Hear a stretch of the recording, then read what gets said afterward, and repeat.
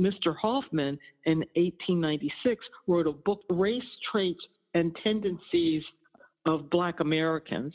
He basically said that African Americans were going to die out because their bodies could not handle freedom.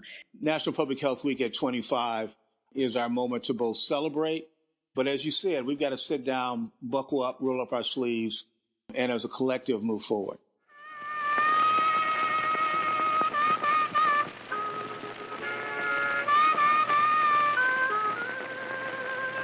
There is no more good water because the pond is dry. Hello, welcome. You just heard J. Bird Coleman. J. Bird was born in 1896, 124 years ago in Alabama, to a family of sharecroppers. He sings and he plays a blues entitled No More Good Water. J. Bird Coleman brings us back to 1915 and puts us in the mood to listen to this April 2020 podcast of the American Journal of Public Health. This year is the 25th anniversary of the launching of National Public Health Week. This was in 1995. Before National Public Health Week, there has been a 35-year-long National Negro Health Week from 1915 to 1950. What was that National Negro Health Week? What did it achieve? Is there any link between National Negro Health Week and National Public Health Week? I explored these questions with three guests: Professor Vanessa Gamble from George Washington University, Professor Paul Brough from Temple University, and Dr. Georges Benjamin, who is the Executive Director of the APHA. I am Alfredo Morabia, Editor-in-Chief of AJPH, and we are March 11th, 2020. I first had a fascinating discussion with Dr. Vanessa Gamble about the context in which National Negro Health Week emerged and its purpose. Dr. Vanessa Northington Gamble is a university professor of medical humanities and a professor of health policy and American studies at the George Washington University in Washington, D.C. I really want to understand what was the context in which in 1915 the National Negro Health Week was launched. One of the things that I think it's important in terms of context is that 1915 was a half a century after the end of the Civil War. And with freedom, there were not many infrastructures or organizations that took care of the formerly enslaved people. Of course, the formerly enslaved people tried their best to take care of themselves, but there were not a lot of resources. So the first thing we can say is that the federal government failed on providing African Americans and freed slaves all the infrastructures in terms of housing, health, education that it should have provided to its citizens. Federal government definitely failed the formerly enslaved people. After the Civil War, there was an increase in some diseases in African Americans. For example, tuberculosis, or what was called consumption at that time, in large part because many of the formerly enslaved people left rural plantation areas, moved to cities. And what started to happen was that there were people in public health and also in medicine and also in insurance who said that African Americans were going to die because their bodies were unable to handle emancipation. But there was a counter narrative here by people such as W.E.B. Du Bois, who said that it was not in the bodies of African Americans that led to high morbidity and mortality, but that it was caused by social conditions. Mhm. And so were these ideas of Du Bois at the origin of this National Negro Health Week? Were they directly correlated? What is directly linked in that the work of Booker T. Washington, Robert Rosa Moton, and Du Bois, what linked all of their work was the fact that they believed that social factors determined the health of African Americans, and that African American health could improve and would improve if the social conditions changed. But Vanessa, it must have been extremely difficult to bring these ideas in a context dominated by segregation, with all those crazy myths about the weaknesses of Black bodies. How did they do to bring this idea of a week dedicated to Negro health? I mean, I think, one of the things that, that you bring up, Alfredo, that is critical is that this work was taking place at the time of extreme white supremacy, Jim Crow, discrimination, and that African Americans, men and women, had to fight against this. So there were many activities. On the one hand, you had people such as W.E.B. Du Bois conducting research, of trying to show through research, and it was more action-oriented research, we would call it today, where they would do the research and then try to come up with solutions based on that research. Then you had people such as Booker T. Washington and a woman by the name of Lugenia Burns Hope, who was in Atlanta, who established a settlement house. You found people like this trying to do grassroots efforts to get the African American community mobilized to fight these inequities in health. So this National Negro Health Week was actually, if I understand you, the result of Black activism, community organizing. I mean, it's been an incredible grassroots movement. The thing about National Negro Health Week is that it was not led by physicians, but it was led by people who cared for the health of African Americans, but also who thought that the future of the race, if you will, was dependent on changing the health care of African Americans and improving it. And in fact, Booker T. Washington once had a saying said, "Without health and long life, all else fails." This is a part of that effort. Yeah, that makes sense. But can you say, for example, that the movement towards the National Negro Health Week was somewhat analogous of what happened 50 years later for the civil rights? It was a national grassroots movement that led to the recognition of the importance of the health of the African American communities. What was analogous between the National Negro Health Week, especially in the early years, was that it was a national movement, but that it came from local communities. So what some of the activities in, say, Alabama, say in Tuskegee, would not be the same, say, in Atlanta.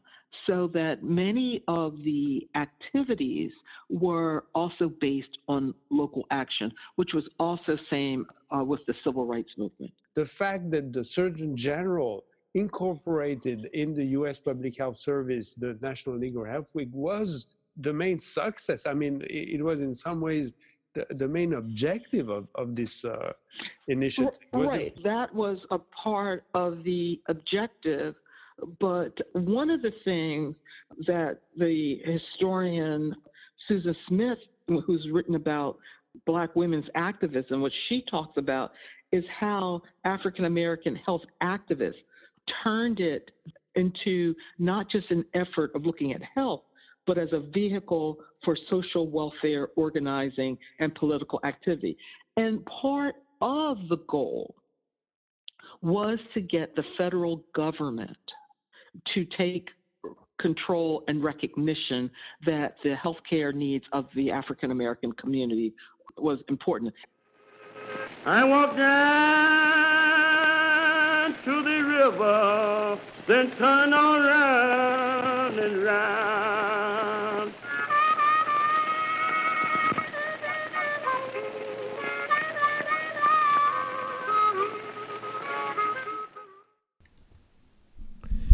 I then asked Paul Bruff, a historian at Temple University in Philadelphia, whose research focuses on African American history and public health during the 20th century.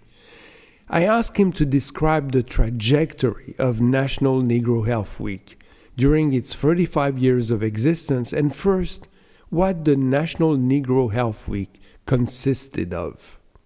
What does it consist? It consists of basically trying to organize. So we have a national organization, right? The national movement, and Booker T. Washington is the principal of the Tuskegee Institute, one of the most well-known African American schools. So he has this publicity arm from the school that he can use to get African Americans involved. So it's about involving communities in terms of organizing cleanups. Again, specific goals are cleaning up, whitewashing, painting, sanitary privies. Most African Americans don't have access, again, particularly in the rural South. They don't have bathrooms or indoor plumbing or anything like that. So really making sure that privies are sanitary, that whitewash, which had the benefit of being a deodorizer, promoting some health issues, is to help African Americans to take control of their health without medical professionals around. So what can I do as a regular person to improve my health, given that I can't see a medical professional? So the first versions of the week were really about hygiene. And Correct. Did it evolve over time? Yeah, so in 1921, the U.S. Public Health Service gets involved.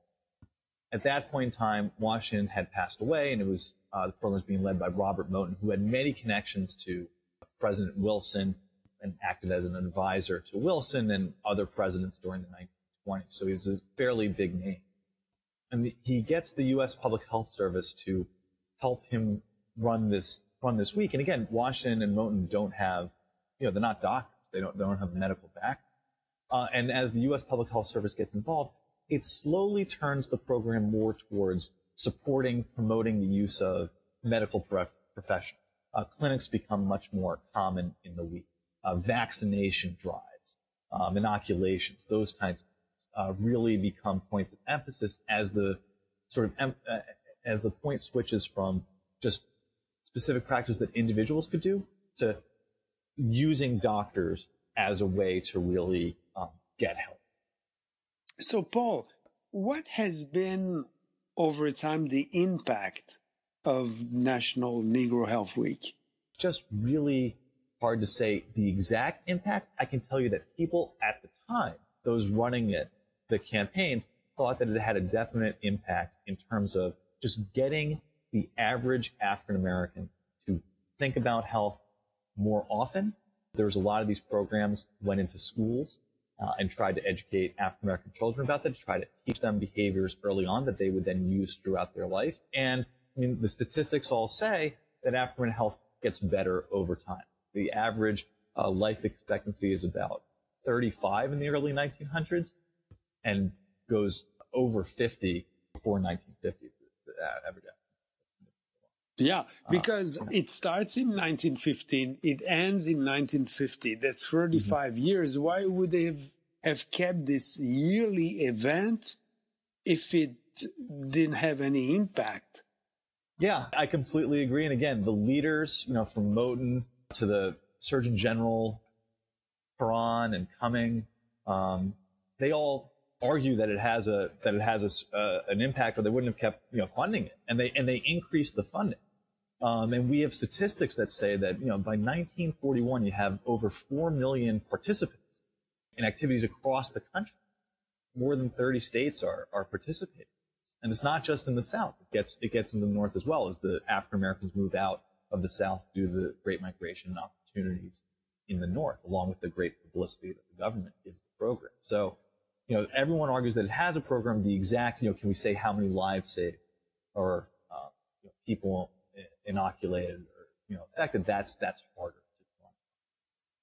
But during that same period, the life expectancy of African American grew faster, if I understand you well, than the life expectancy of the white population. Yes, so that's correct. Relatively, this could also have been a consequence of the week and of the education, of the access to care and sanitation and hygiene. What do you think? I think it certainly was a factor. To say it was the primary cause, I think, would ignore some of the other history. I mean, as we go through time, 1930s, 1940s, hospitals start to desegregate. White physicians start to see African Americans. African Americans move to the cities where doctors are, kind of out of the rural areas. So, African Americans have more access to health professionals. In 1950, they decide to interrupt the National Negro Health Week. And apparently it was working. So what happened? Why did they stop it? So the short answer is that there is a movement among African American professionals, the NAACP, the National Medical Association, the National Association of Colored Graduate Nurses, towards integration. And the week, it's called National Negro Health Week. So it has a very separate racial idea. Specifically, it seems to indicate there are health issues that only affect African Americans. And this idea, which might have been more useful when segregation was much more popular, as African Americans are working towards and making strides towards integration. The NACGN, the National Association of Colored Graduate Nurses, they get African American nurses onto the American Nurses Association. Even the American Medical Association even considers possibly removing the racial barriers they allow their state and local organizations to have. In the wake of these advances, it seems like a week that is specifically designed for a particular group seems to separate the races at a time when we're trying to promote integration. It kind of seems outdated and even to some degree backward. So that would be the negative argument, but could there be a positive argument in the sense that if it were working for the African American population, why don't we expand it to everyone, all races? Yeah, I mean, it's a great idea. And there is this talk in the campaign of we should just have a national health week. And that just never kind of gets done. There is no National Health Week. There are specific other National Health Week. There's like National Child Health Week and some other things. But nothing really with this sort of feel and the numbers of people participating in National Negro Health Week generated. No one said we interrupt the Negro Health Week and we start the Public Health Week. No one said that. I have not found anything that says that. No. Okay. Let's get fishes in the water, had my blues been down.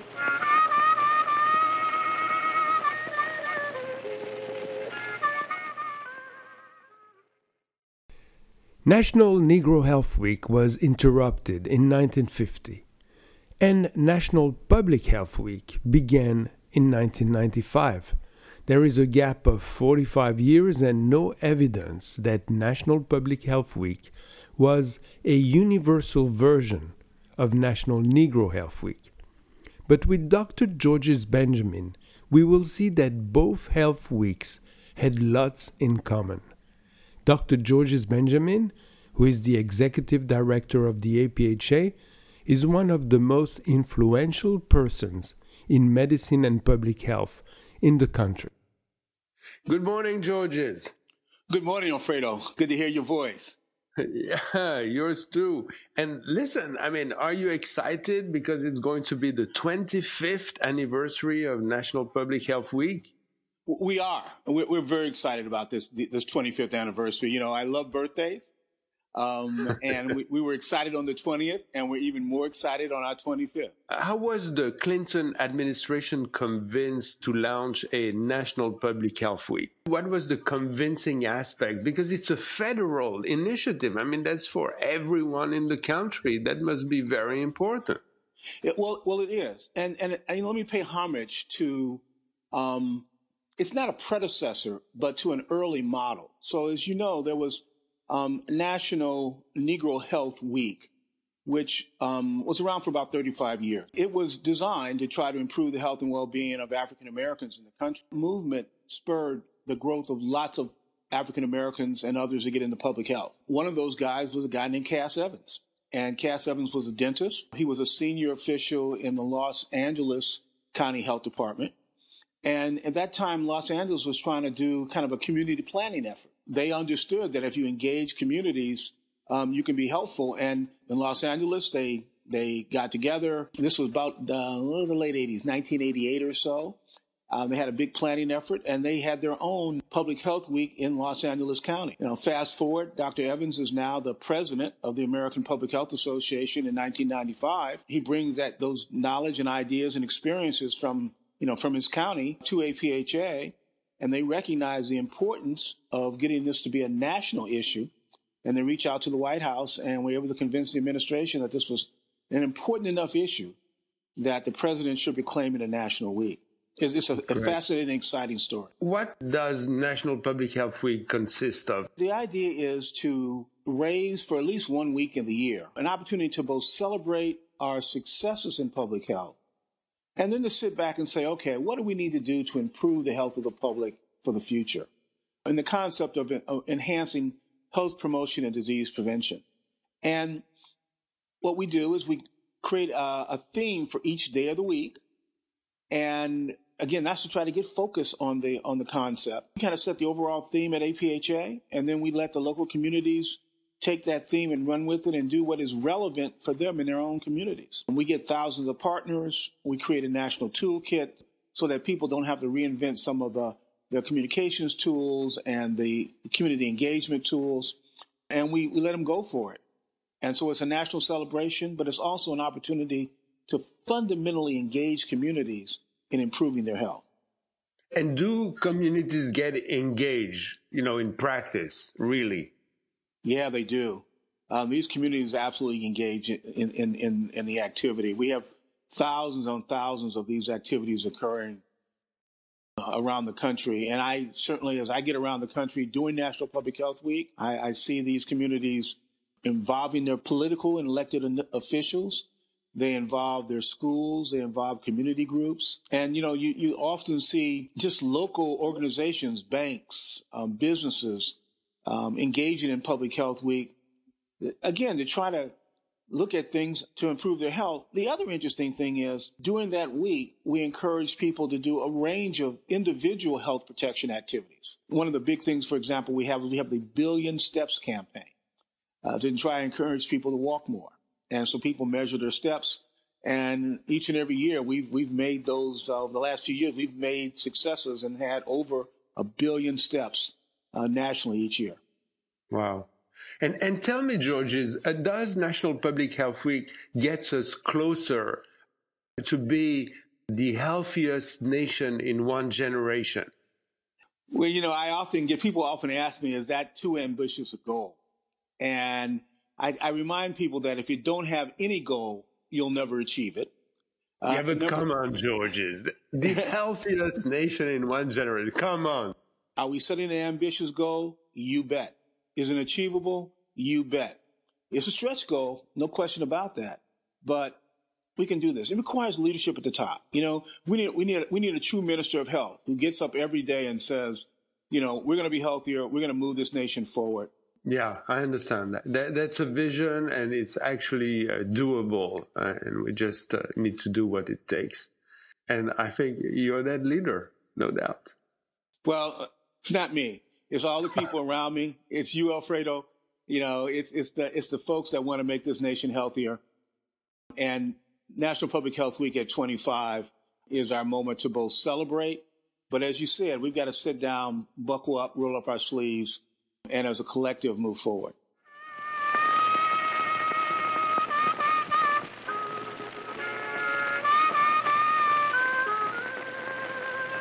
There is no more good water because the pond is dry.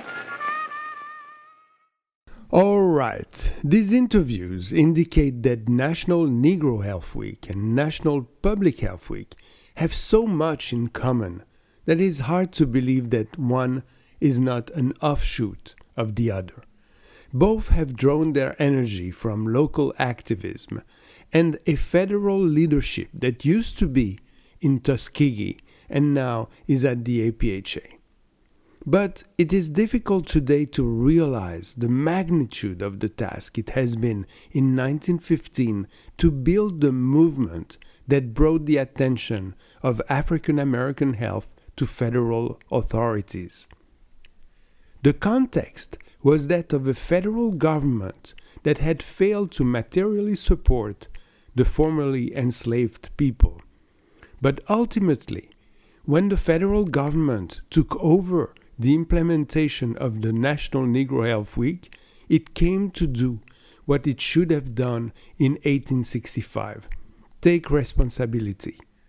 If National Public Health Week is not the offspring of National Negro Health Week, it certainly is animated by the same spirit.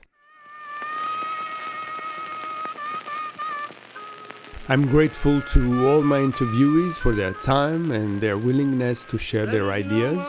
I also thank Emily D'Agostino and Michael Costanza for comments and edits on an earlier version of the podcast. Francis Jacob found a song by J. Bird Coleman. Born in 1896 in Alabama to a family of sharecroppers, J. Bird Coleman embodies the blues culture, and this song, No More Good Water, gives us a feeling of the place and time in which public health was only a dream. This is Alfredo Morabia at AJPH. For more podcasts, including podcasts in Chinese and Spanish, visit us at ajph.org or subscribe to it on your usual podcast app. A full transcript of the podcast is available on the AJPH website for persons with hearing disabilities. That's it. Thank you for listening. There is no more good water because the pond is dry. Let's get fishes in the water, had my blues been down.